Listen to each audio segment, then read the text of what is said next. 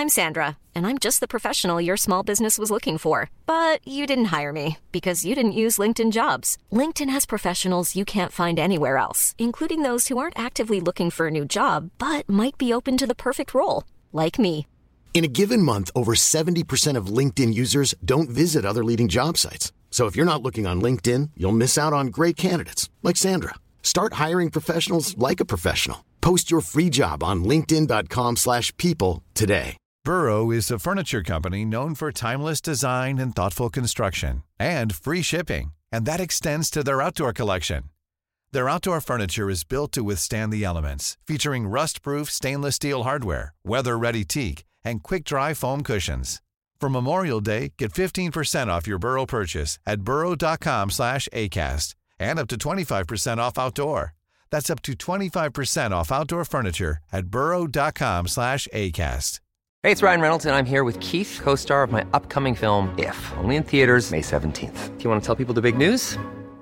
All right, I'll do it. Sign up now and you'll get unlimited for $15 a month and 6 months of Paramount Plus Essential Plan on us. MintMobile.com/switch. Upfront payment of $45 equivalent to $15 per month. Unlimited over 40 gigabytes per month. Face lower speeds. Videos at 480p. Active Mint customers by 531.24 get 6 months of Paramount Plus Essential Plan. Auto renews after 6 months. Offer ends May 31st, 2024. Separate Paramount Plus registration required. Terms and conditions apply if rated PG. I get emotional at films an embarrassing amount. Here... I didn't do enough. Here... Get up! I gotta go home. Here... Even here, ridiculous. Why is this? It's bizarre if you think about it. These are imaginary people that I don't know on a screen dealing with issues that I often have no experience of myself. Why can we be so moved by them? Even if you don't get emotional, you'd probably agree that there is emotion that connects you to the story. I think understanding why this is the case can go some way in helping us understand what's at stake in a so-called culture war. Because what's often forgotten is that culture, politics, and our own psychological lives are inseparably intertwined. How does culture connect to politics? There have always been culture wars, battles over values, beliefs, systems of thought, fights over national consciousness itself. Culture war issues differ from political ones in that they go beyond simple political debates about economics, laws, taxes, and so on. They're about how we relate to one another on a more fundamental level. The current conservative complaint is now well known. Major institutions have been captured by leftist culture warriors. Hollywood, TV, mainstream news and newspapers, universities are all dominated by a woke, politically correct mindset. Andrew Breitbart was right when he said that politics is downstream from culture, that our values are laid bare in stories, songs, arts, even games and sports, before things get political. In other words, we focus too much on realpolitik, on the drama of political life, on elections, on the minutiae of the decisions that politicians make. But to understand politics, we must understand the culture or cultures that underpins it. The way we divide up politics and culture can be seen, in part, as a product of the Enlightenment division of the world into two, a rationalist world and an emotional one. On the one hand, we have a rationalised modern state and the bureaucratic management of things like business, politics, war, universities, and our own lives. We apply rules, assign roles to each other in the office, live by schedules, have treaties between countries, have court processes, school exams, recognise qualifications, rules for elections, standardised measurements and regulations, and so on. This is the inheritance of Enlightenment rationalism. It's the way we do modern life, the way we do business and politics. But in contrast to this, but just as important, we have a romantic tradition. This tradition acknowledges that reason and rationalism are not all that matters. We have emotions, passions, beliefs, personal relationships, national identities, cultural myths, art, film, poetry, and music, and the like. These two realms are often kept apart. We have the image of the white-coated rational scientist or the corporate businessman with a suitcase involved in experiments or data and calculation. Then we have the artistic genius, the passionate songwriter, the national poet, the auteur filmmaker, the insightful novelist. But no matter how much they're kept apart, in reality they always collide. The rational politician relies on poetic rhetoric and impassioned speeches. Scientists are often passionate and emotional about what they do and their pursuits. On the other hand, artists have to rely on the bureaucracies of universities or things like record labels when they're training or building an audience. And as much as we try to rationalise the political process, when it comes down to it, when we look for the ultimate ground and justification for our values, we get into a murkier area, one where national identity, passions, our cultural stories on things like TV shows, and data, tax benefits and regulations all collide.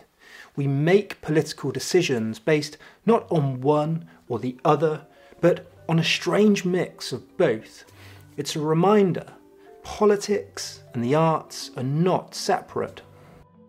I think one of the best people to understand this dichotomy through is a giant of the arts who is somewhat underappreciated in the popular imagination of the Anglosphere, the German writer Friedrich Schiller.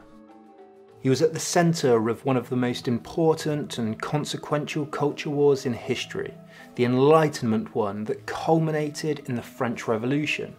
This culture war absolutely changed the world, and it's at the heart of how we think today. In the decades before the French Revolution exploded, there were wide-ranging debates about what art meant, the nature of things like religious feeling, the place of the theatre, and most centrally, an outpouring of novels that grabbed the hearts and minds of readers all across Europe. Voltaire's Candide, Rousseau's Julie, Goethe's The Sorrows of Young Werther. These were stories at the core of a culture war, a battle for the values that defined European life. For Schiller, these works of art were obviously political, so he asked himself a powerful question: how is art related to freedom?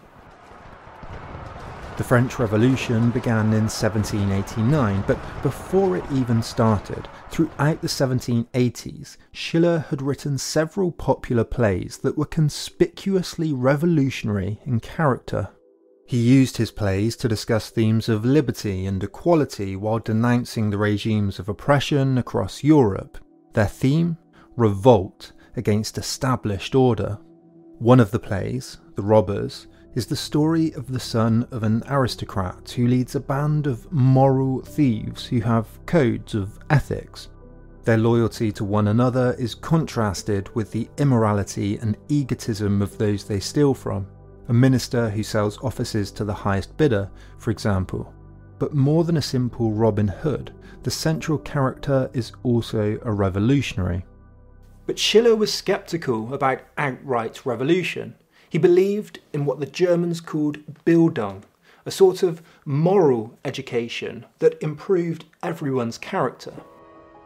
And when the French Revolution turned to widespread bloodshed, he, like many, lamented over what had happened. How could the Enlightenment's culture war plea for a new moral order with freedom and equality at its core turn into such a horrifying, bloodthirsty moment? He said it was a moment of prodigal opportunity met with a generation unprepared to receive it. Instead of a new ethical kingdom of heaven on earth, violent and selfish impulses and passions were unleashed. So many of the period thought the same. William Wordsworth, the wider Romantics, Kant and Hegel all looked on the revolution with complicated feelings.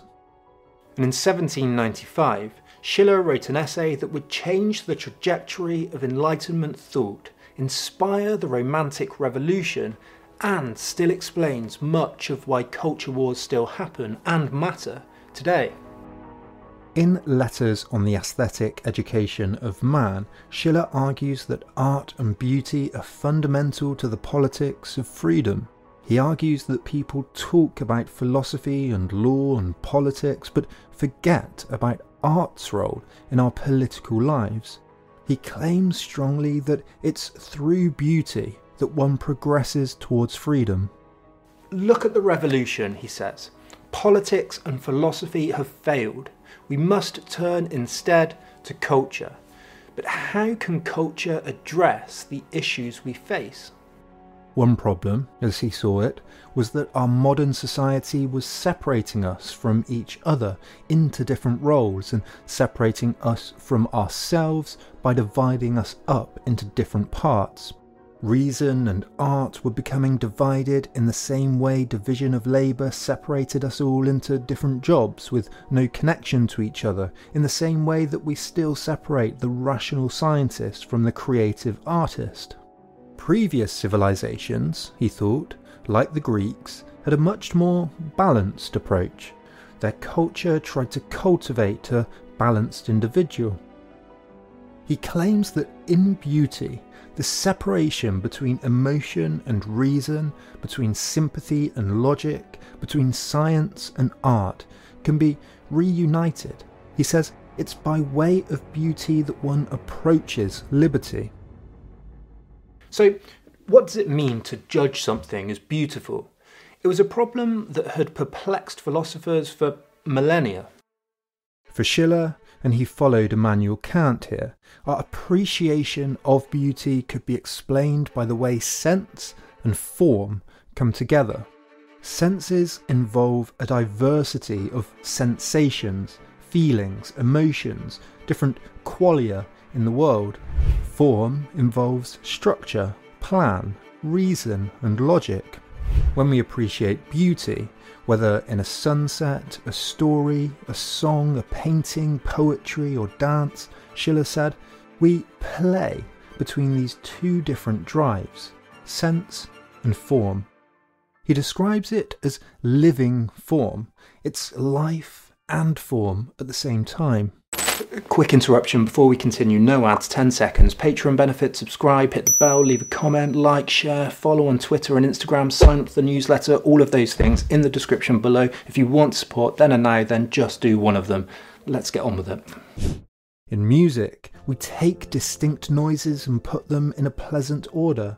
In dance, we take the possibilities of the human body and apply form and music. We do the same in sport, which is often described in aesthetic terms, a beautiful goal, for example. And in a story or a poem, we take the contingencies of someone's life and impose a structure of some kind onto it, a moral order, a lesson, a goal, a point of some kind. Schiller said, the play of art encourages us to play with all our faculties, intellect, feeling, imagination, memory, and anticipation. This free play frees us up from the narrowness caused by specialization. He said that this playful blend of sense and form lifts up. In German, aufheben. But the German word also means to lift up and change, but preserve the diverse elements at the same time. This makes complete sense if you think about a great film, say. He's arguing that modern life is disjointed, but in something like a good story, music, acting, with a plot that shows us life in a completely different country, for example, we're quite literally lifted up by the coming together of sense and form. It's why we can describe art as inspiring, uplifting. The German philosopher Hegel, who was friends with Schiller, would be inspired by this. But how is this related to politics? To understand this, we have to think about a link between passion and politics. At the time, but maybe less so today, many believed that we had a kind of moral sense. And there was a great wave of what was known as sentimentalism, a great outpouring of emotion and passion all across Europe. Rousseau, for example, influentially argued that people should feel more. Many of the great best-selling love stories of the period were written within a political frame for a reason that's kind of lost to us, but we can probably empathise with nonetheless. Rousseau's Julie, Goethe's Werther and Schiller's Intrigue and Love are all about love being obstructed by the politics of the period. Love lost in an ancient regime of privilege, people ordered into unhappy marriages, relationships between the classes prevented, between servant and lord impossible. Rousseau's and Schiller's works were European-wide bestsellers. Some reported being so taken by them that they'd faint or weep for days. It's easy to see why Rousseau thought that love could be the basis of a universal politics, because it transcended those artificially imposed and oppressive differences. Burrow is a furniture company known for timeless design and thoughtful construction, and free shipping, and that extends to their outdoor collection. Their outdoor furniture is built to withstand the elements, featuring rust-proof stainless steel hardware, weather-ready teak, and quick-dry foam cushions. For Memorial Day, get 15% off your Burrow purchase at burrow.com/ACAST and up to 25% off outdoor. That's up to 25% off outdoor furniture at burrow.com/ACAST. Hey, it's Ryan Reynolds, and I'm here with Keith, co-star of my upcoming film, If, only in theaters May 17th. Do you want to tell people the big news?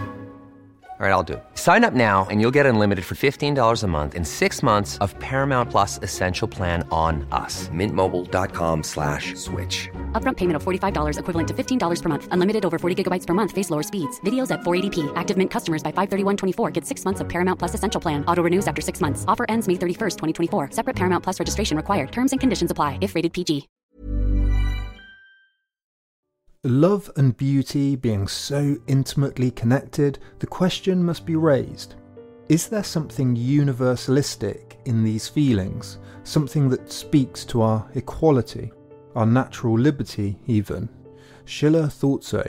Beauty is timeless, he thought. We admire millennia-year-old statues. The best stories are told over generations. The best art hung in galleries. If beauty is universal, if it's felt universally, then there's something in it that can unite us.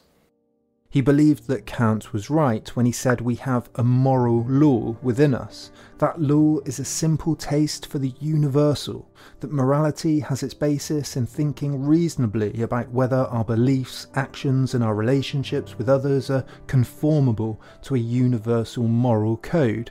Whether, if everyone acted in that specific way, we could all live harmoniously in what Kant called a kingdom of ends.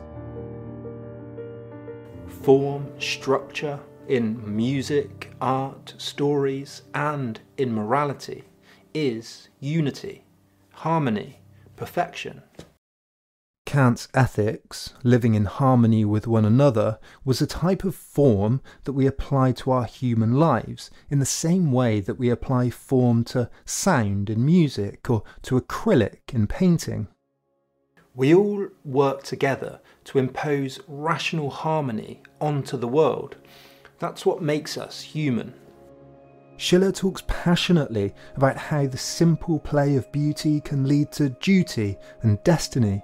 He said, sensual pleasures we enjoy merely as individuals. The pleasures of knowledge we enjoy only as a group. The beautiful alone we enjoy both as individual and as group. Schiller's essay has been extraordinarily influential and has been analysed and cited and pored over ever since. It's full of holes and problems, and in many ways it raises more questions than answers. But I think it speaks to something we do seem to have an intuition for, that there's a connection between the beautiful and the good. It adds to a chorus of ideas that were growing in popularity at the time, that art isn't mimesis, it isn't simply copying the world, that through art, through expression, we mould, shift and create new worlds, And hopefully, Schiller would say, that's a moral, harmonious and good world. He said to the artist that to raise the people wherever you meet them, surround them with noble and great forms and symbols until illusion conquers reality and art conquers nature. I think Schiller is addressing this almost mysterious question about how we relate to the other that we don't always know. In modern life, we're meant to be a collective, while not knowing anyone past our immediate circles. For Schiller, we don't just relate to this unknown other politically, subject to the same laws and regulations, for example, speaking the same language, but we also relate to them culturally, through television shows and music and film, as, in Benedict Anderson's famous phrase, an imagined community. And I think he's right, and that culture wars, especially ones about the arts, matter because they're about that powerful relationship between beauty and politics. They're about liberty. Artists of all types are engaged in the practice of creating these new moral horizons. Writing not long after, the romantic poet Percy Shelley called poets the unacknowledged legislators of the world. Wordsworth and Coleridge went on to write simple romantic morality poems in their lyrical ballads in an attempt to connect with ordinary people, to lift up Aufheben, their character. Schiller said that the end of humanity is to achieve harmony in knowing, doing and enjoying. In his book on culture wars, Stephen Prothero has argued that although it seems like conservatives make a lot of noise during them, liberals have always won them, because at their heart they're usually about toleration. And if you think about some of the progressive culture war wins throughout history, women winning the vote, advances in civil rights, the sovereignty of the people over monarchs, there are clear and memorable works of artistic endeavour attached to them. This. The gifts that my ancestors gave. I am the hope and the dream of the slave. And so, wow. There I go. Prothero thinks that culture war advances throughout history have proven that the arc of history bends a little more towards inclusion and toleration. Schiller might add to that art is essential to that arc.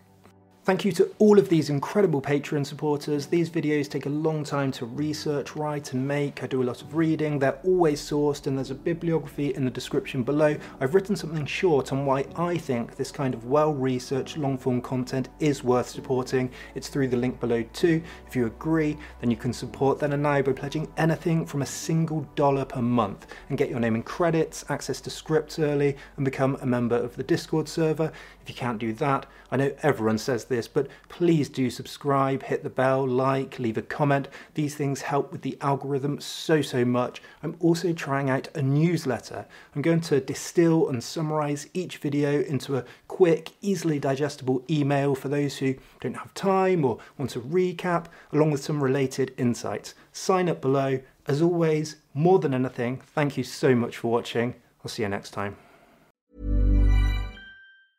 Hey, it's Paige DeSorbo from Giggly Squad. High quality fashion without the price tag. Say hello to Quince. I'm snagging high-end essentials like cozy cashmere sweaters, sleek leather jackets, fine jewelry, and so much more. With Quince being 50 to 80% less than similar brands.